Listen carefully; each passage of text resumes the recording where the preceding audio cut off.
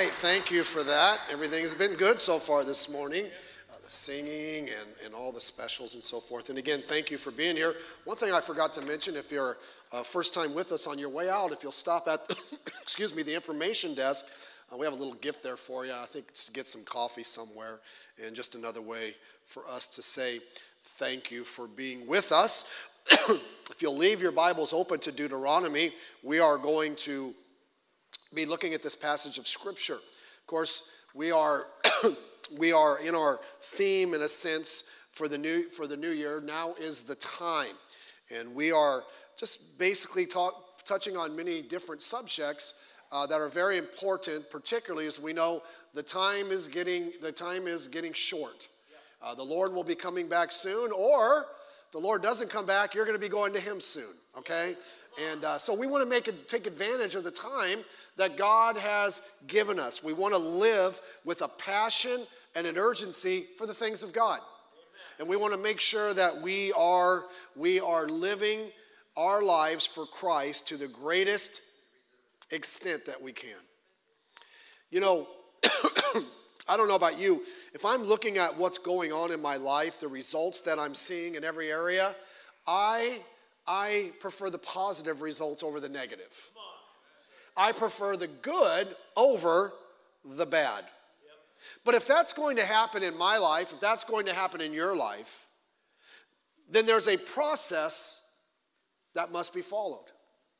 You see, all of us want good things. All of us want things to go well.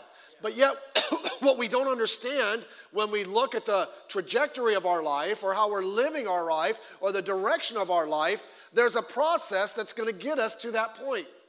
Whether things turn out good for you or they turn out not so good. And you can pick the area. It's because of the process that we have followed. You see, you cannot choose the results that you want in life. You can only choose the process that will lead you to those results. How many of you like to cook or bake? Okay, I don't. I like the results. I like to partake, right? But if you like to cook, you have to follow a recipe, right? You want something, when you look at food, you want something that smells good. You want something that looks good, right? I've seen these shows with my kids, the cooking shows, the plating, and look, everything's in its perfect spot. Well, if it tastes like garbage, it doesn't really matter. But you want to have the right thing, and you put all that effort and you put all that time. I always wonder, they put all this time cooking and eating, and you put the table, and 10 minutes later, it's done. I'm like, man, all that time for a Thanksgiving meal, and it's like, all you got left is turkey bones. But the thing is, if you don't follow the process, you don't get the right food. And I'm not going to say, I could give illustrations. There's a couple times early in my marriage, my wife made something. One time she made tortillas, homemade tortillas.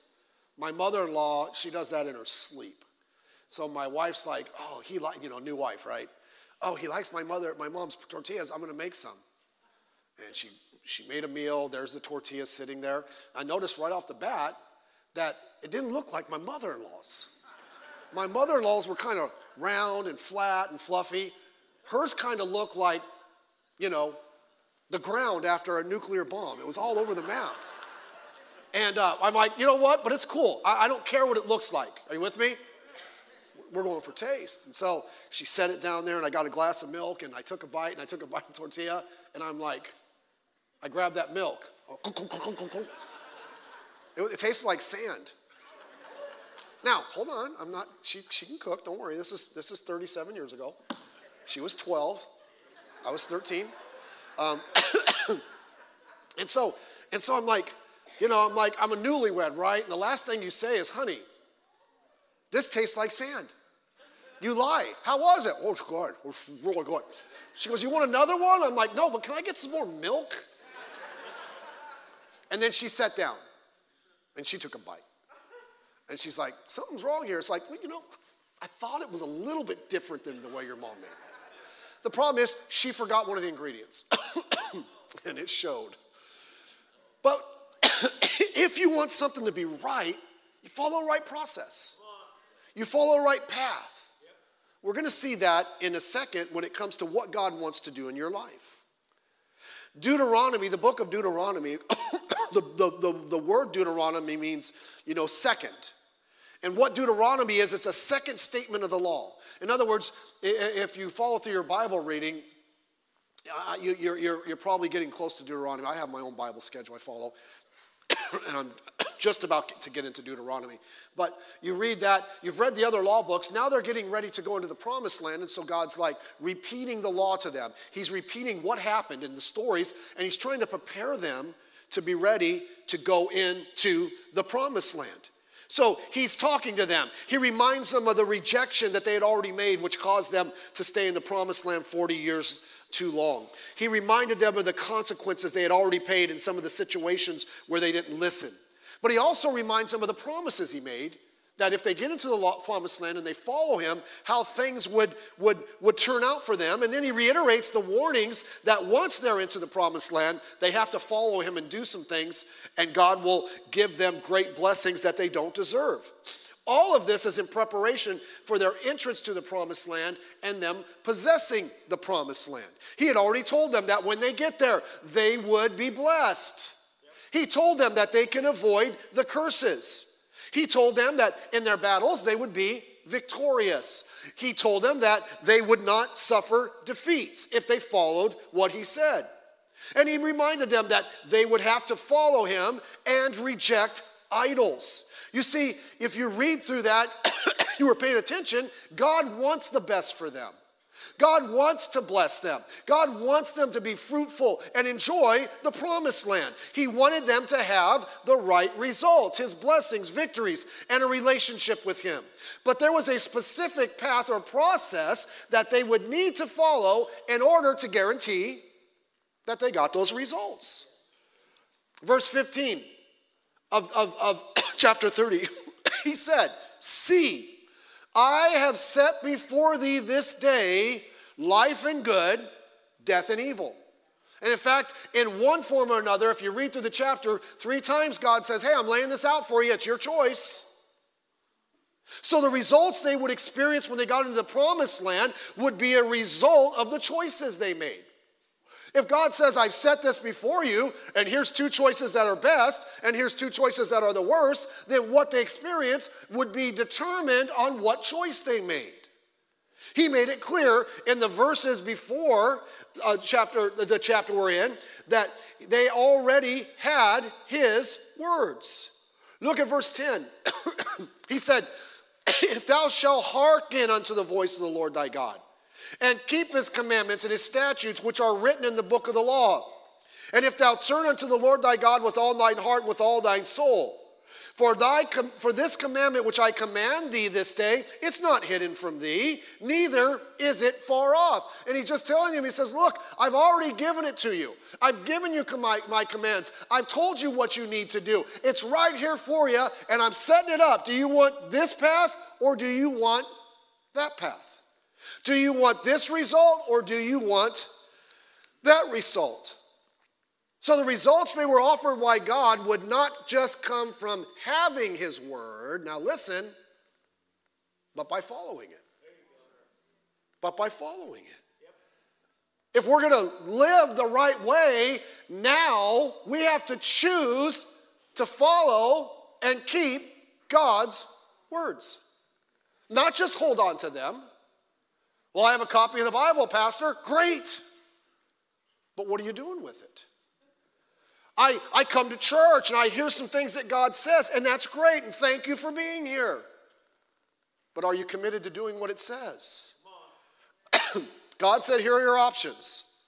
Life and good, death and evil. Now, I get it. I'm not the sharpest knife in the drawer. But I know this. I'll take life and good over death and evil any day of the week. I'll take the best over the worst any day of the week. I'll take God's blessings over the curses of this world any day of the week. And so we laid it out for them and said, listen, here it is, and it's all wrapped up in God's command. You know what? We don't have time in the days in which we live to be half-hearted about Christ. We don't. We don't.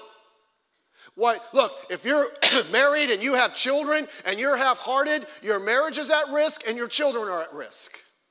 God doesn't want us to be half-hearted about anything. You know what? I struggle with that. I don't like people. Well, you know, sometimes that's true. You say, is it me, Pastor? Anyhow, I don't like, I struggle with people that are kind of half-hearted about things. Yeah. It's like, man, if you're gonna do it, do it. Yeah. If you're in, get in. Yeah. Ladies, you get married or you're married, when you walk down that aisle, you didn't want the guy to say, you know, I'm kind of like a little bit in on this thing. You get 3 out of 4 days, and if you're lucky, maybe 4 days of the week. You don't want that. You want someone that says, I love you, I'm all in. God wants us to be all in on his commands. And so, looking at that, I want us to look at some principles and some things we need to understand about God's commands so that we follow them and we get the right results. Because I think sometimes we have the wrong mentality. All right, let's look at it. Number one, I want you to see this.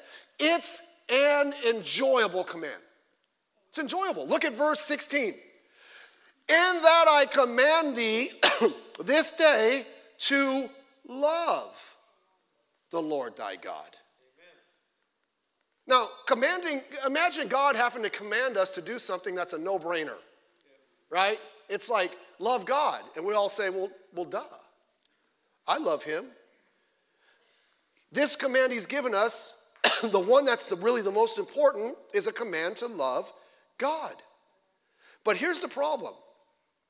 We so easily twist love for God into something that's boring, that's a burden, when it's a blessing.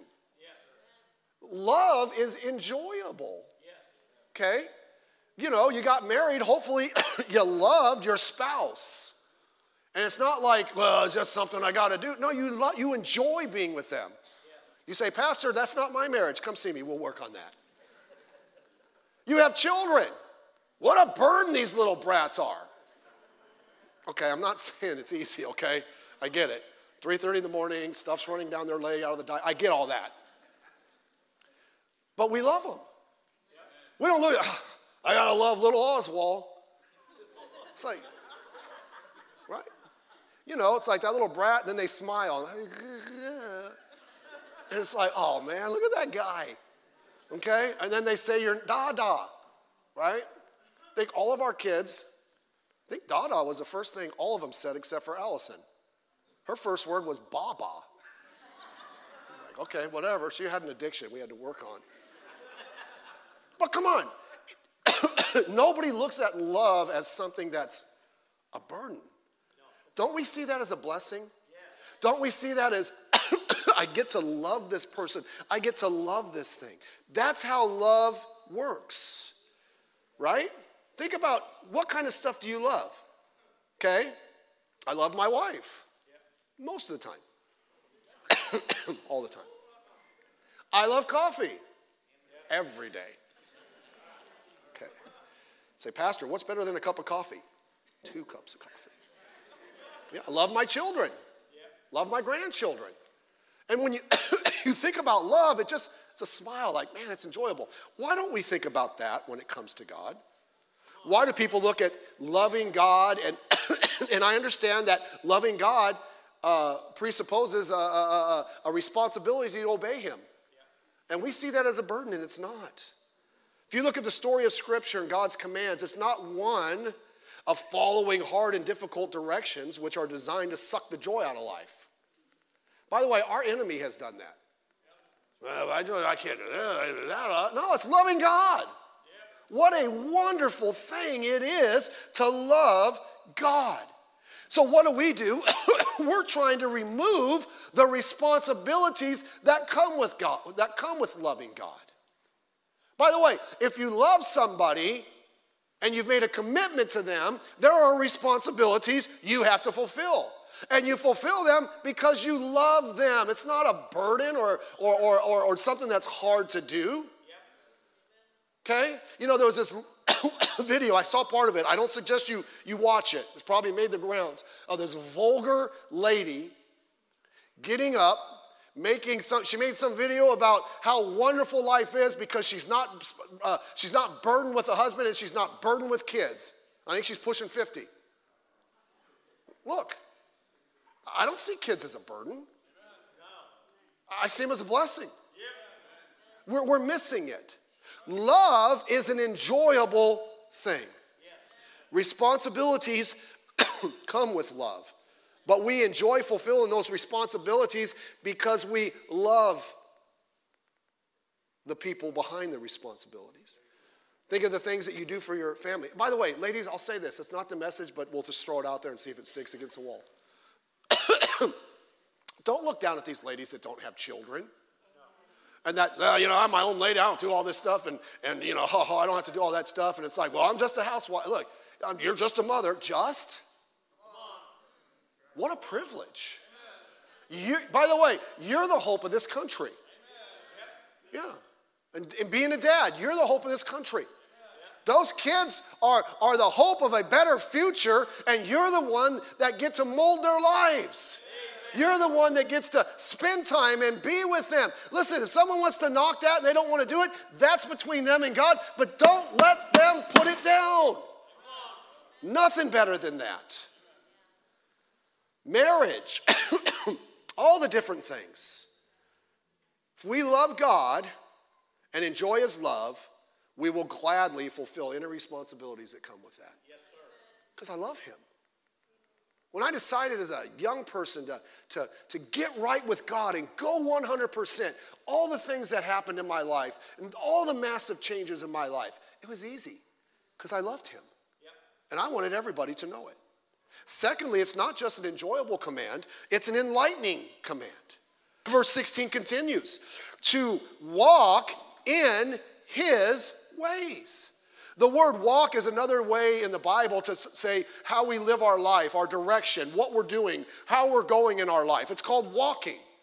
And he wants us to walk in his ways. He makes it clear that the direction that we should take in life is one of living his commands. And by the way, let me just say this. Life is full of difficulties. Life is full of valleys. Life is full of problems. But I'll tell you this, if we live for God, it goes much better. And the thing is this, if we don't live for God, we won't know how to navigate those times. It's amazing how so many of the problems we have are because we don't follow God and we self-inflict and we make things worse. That is why living in accordance with God's word enlightens the path on which we walk. Try walk in the darkness and tell me how that works for you, right? But if we walk through God's paths, we have light and we avoid the difficulties of life, and it helps us to traverse and get through the difficulties of life. Right? I'm sure we've all done this. You get up in the middle of the night, restroom or whatever you're doing, you don't want to turn the lights on, you don't want to wake anybody up, and you hit yourself on something. How many of you have ever done that? We have that bed in our room, and it's got the really square corners. And maybe I'm just dumb. I don't know how many times I've hit my toes up against the thing, and it hurts. And I'm like, man, it's all I got to do is just walk and hang a left. What's going on here? I was walking to the fellowship hall years ago. No one was here. It was summer. And I'm like, I walked right by the white light switch. I could have flipped it on to get to the other side. I'm like, I can make it. I forgot they had the speakers on the ground like this. And I'm just walking, and next thing you know, I'm laying on the ground. I'm like, what happened? I tripped over the dumb monitors. I'm like, hey, maybe I should have turned the light on. But that's what God's word does. It enlightens us to things, and we don't have to get into the things. Psalms chapter 119, verse 105 says, thy word is a lamp unto my feet and a light unto my path. It's a lamp to my feet. It shows me the next steps I should take, and it's a light to my path, and it helps me to see where I should end up at the far end. God's commands are good. We think walking in darkness is good. It's not. Next, I'm hurrying. It's an enduring command. He says in verse 16, continuing, and to keep his commandments and his statutes and his judgments. Keep means to guard, to watch over and protect. What does that mean? God wants us to protect his word? No, that's not what he's saying. We need to protect how his word works in our life. We need to protect ourselves to make sure we're keeping his word. And we're not letting anything keep us from continually following God. You know what? You know what kind of commitment we need to make to God? A lifetime commitment. Lord, I am all in, and I will be all in forever. I am going to keep your word. I'm going to obey it, and I'm not going to let anything push me off. We say it in our wedding vows, and most of the time we don't mean it. Till death do us part. That's good advice for Christianity. I'm in. I'm going to live it for the rest of my days. Nothing is going to push me off of it. There are two words I really love in the Bible that pertain to this. I like the word faithfulness. Just be faithful. Do what you're supposed to do, when you're supposed to do it, how you're supposed to do it. The Bible tells us that's hard. Proverbs 20 verse 6, but a faithful man who can find? It is so hard. You know, we are so emotional. And we've been taught in our little snowflake world, live by your emotions. Like I say, emotions are great passengers on the bus, but they shouldn't drive. Right? If you always do what, look, say, Pastor, what do your emotions tell you sometimes? You don't want to know. And I'm like, you know what? Emotions, get to the back of the bus. Let me drive. Okay? But our emotions, faithfulness, doing what we're supposed to do. Most Christians, they will as long as there's not something else. By the way, thank you for being here last Sunday night instead of watching the Super Bowl. I'm not against the Super Bowl. You know, I wish one of our teams would have been in, but, you know, I'm not against it. But I'm not going to miss church for Super Bowl. Well, Pastor, why didn't we change our church service? We do it in the summer. I know, we do it for fellowship. I'm not changing it to say this football game's more important than church. And I know I'm stepping on your toes, but you can fix your shoes later. Okay? That's what DVRs are for, by the way. Okay? That's what that is. But I'm just saying, let's be faithful. By the way, anybody can do that. I'm in. I may not be perfect. I may make mistakes, but I'm going to follow. And then I like the word continue. The word continue. That's part of our discipleship.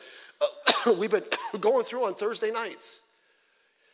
I like Acts chapter 2, verse 41 and 42. I'll quote it. You can write it if you want to look at it later. But these thousands of people got saved that day, and they got baptized. Look what happened after they got saved. Verse 41 says, then they that gladly received his word, they trusted Christ, were baptized. And the same day, were added unto them about 3,000 souls. And they continued steadfastly in the apostles' doctrine and in fellowship and in breaking of bread and in prayers. Do you notice it wasn't just a one-day meeting? They didn't just, okay, I met Jesus Christ, I got baptized, good job. They said, I'm part of the group. I'm going to continue. And they went on, and they went on, and they went on. Because salvation wasn't a one-day event, it was a life-altering event. So let's be faithful to God. We must be vigilant against anything that would cause us to not do that. You know, we get discouraged. I know. If I say, how many have been discouraged? I'm sure all the hands would go up. But we don't let discouragement cause us to make decisions. Some people get bitter. Something happens. There's some tiff between this person or that person. Instead of working on it and getting it fixed, they allow it to fester in their life and it gets bitter. And the thing about bitterness is it doesn't just stay with one person. If I get bitter at Dan, I'm like, it's just Dan. No, I'm going to become a bitter person. It's going to spread to everybody I have contact with. And it'll ruin my Christianity. We get entangled with things that would keep us from God and we grow cold in our heart. Let's keep going, enduring. Number 4, I like this. Not that I didn't like the others. It's an enriching command. Look at verse 16 again. He says, that thou mayest live and multiply. And the Lord thy God shall bless thee in the land whither thou goest to possess it. In other words, all these things within the commands that God wanted us to keep, they had a purpose. He says, that thou mayest. God wanted it to lead to something. You're going into the land. I don't want just you to go into the land and just live there. I want you to go into the land, and I want you to be blessed, and I want to work in your life, and I want everything to go well for you. That's what God wanted for them. There is profit in obeying God's commands. That's what we need to understand. Listen, if you don't follow God, there's things that could come into your life. Yep. Self-infliction. And we don't get through it. But if we're following God, you know, it protects us from so many things. Yep. We think of God like this. God says do this, and he's waiting for us to not do us so he can get us. Waiting for you. You disobeyed his command. Boom, kick. You know, you're going to get it. Do you understand this? A lot of the commands, if we disobey them, they have built-in consequences. Yep. It's not like God's saying, I hope you do, if you do this, I'm going to punish you. No, he's trying to keep us from the punishment that's built into the disobedience. Yep. And yet we don't understand that. God doesn't want us to experience that. God wants us to experience his blessings. It's the greatest thing. The greatest thing you can do in life is to obey God's word wholeheartedly. If you came to me other than salvation, you said, what's the one thing I should do to have the life that God wants me to have? Very simple. Obey everything he says with all of your heart. Done. Done. Everything else that you need in life will fall within those commands. It's enriching. Now, I must give a warning. Verse 17. It's an ending command. He has to give a warning, does he not? He says, but if thine heart turn away, so that thou wilt not hear, but thou shalt be drawn away and worship other gods and serve them, I denounce unto you this day that ye shall surely perish, that ye shall not prolong your days in the land, whither thou passest over Jordan to go to possess. Now God says, let me give you the flip side. This whole thing can come crashing down. This whole thing can come to an end if you don't listen. By the way, if you've read your Bible and you know the history, what happened to them? Oh, they went to the promised land. And they got used to God's blessings. And they started disobeying God. And they started following the heathen idols of the land. And what happened? They lost battles. They suffered greatly. They had droughts, famines, you name it. Why? Because they disobeyed God. Yeah, they may have done well for a while, but once Joshua was off the scene, everything started going sideways. And they suffered the consequences for it. I've been doing this long enough to see people who gain God's blessing by obedience, change their mind, go back to maybe the life they lived before, only to see everything go south. I don't know about you. I don't want to do that. I've seen families that came and God worked in their families and God strengthened their families. I've seen marriages that had struggles and struggles and struggles. I could go through many, many, many over the years. And God worked in their marriage. God worked that thing out. They were heading a wrong direction, and God changed their direction. And they started serving him, and God was working. I've seen many people like that. I've also seen many get off that path. Went right back to the problems with their family. Went right back to the problems in their marriage. Went right back to a directionless life. I don't know about you. I don't want that. I don't understand how someone who can experience something that's good and then settle for something that's subpar. We tasted that of God's goodness. Let's keep it. And then it's verse 19. It's an encouraged command. Won't spend a lot of time on this. He said, I call heaven and earth to record against you this day, that I have set before you life and death, blessing and cursing. Now look what he says. Therefore choose life, that both thou and thy seed may live. Do you understand what he's saying? He's saying, take the good choice. Yep. I want you to have this. I want what's best for you. You see, God is on our side. He didn't just lay out the choice and then say, what do you want? He said, here's the choices, but I'm telling you, take the good stuff. I want you to have the best. Do you understand? God wants what's best for you. Why don't you just trust him enough to follow him? By the way, he's your heavenly Father, right? If we have good earthly fathers, you know what they want for us? They want the best for us. Do you know God is our heavenly Father, and he not only wants what's best for us, he knows what's best for us, and he's laid out how we can have the best, and he's begging us, please choose the right path. God wants you to have it. He's encouraging you to have it. And then lastly, it's an exclusive command. Look at verse 20. We'll be done. That thou mayest love the Lord thy God, and that thou mayest obey his voice, and that thou mayest cleave unto him. And look what he says. For he is thy life. It's exclusive. You're only going to get that through him. And he wants you and him to have that exclusive relationship. He wants to be your life. God ought to be everything in your life. Let's just lay it out there. Everything ought to revolve around God. You say, well, Pastor, so I shouldn't go to work? I should say, no, God wants you to work. God wants you to do it. But when you think of your life and the motivation for your life and the purpose of your life, it ought to be God. He is your life. What does the Bible say?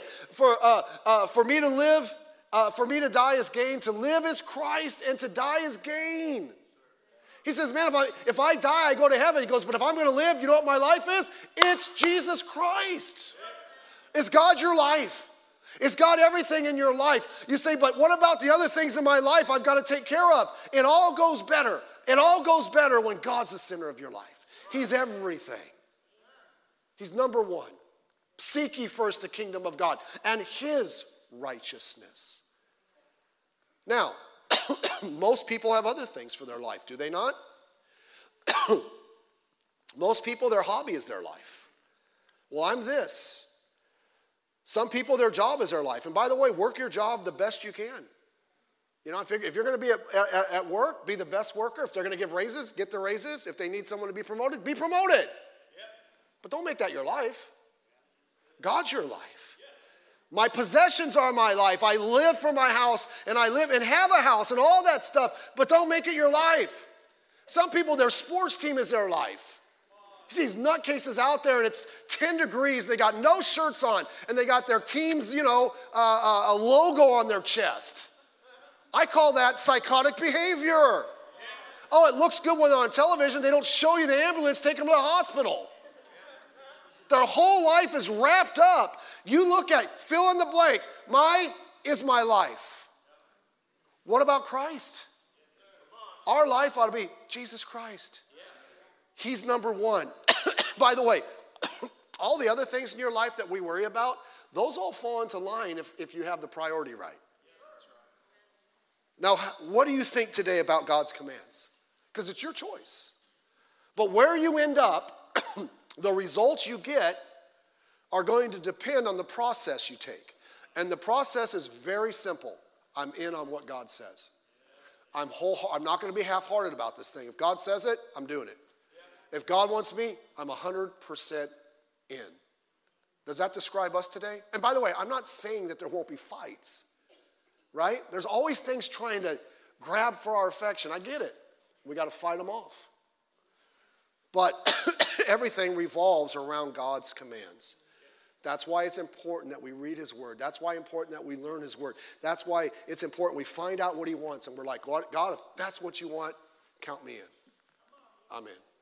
Let's bow our head and close our eyes for a minute if we may. Every head bowed, every eye closed for a minute. Thank you so much for listening.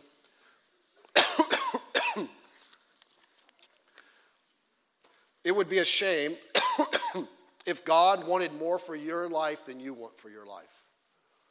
And by the way, there's so many things we have to fight, but that's a message for another day. We think we know what's best. We think we know what will get us to where we want to be. I understand that. But I know this. If I just follow God and I follow his word, I'll get there every time.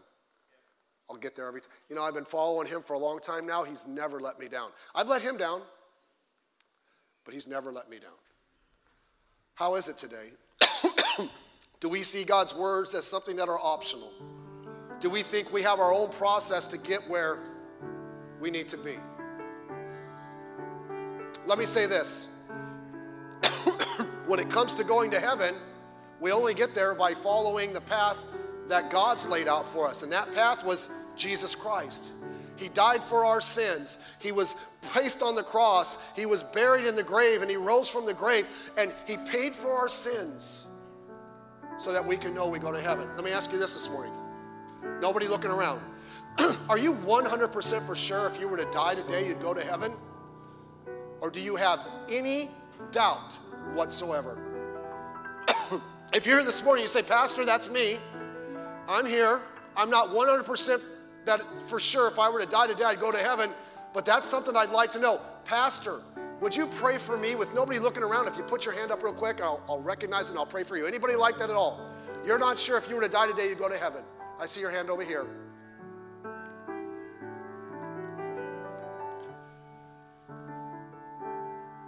Let's all stand together. Maybe God spoke to your heart in the message. If he did, why don't you come to the altar and do some business with him? Maybe we started down the path and we've started to deviate.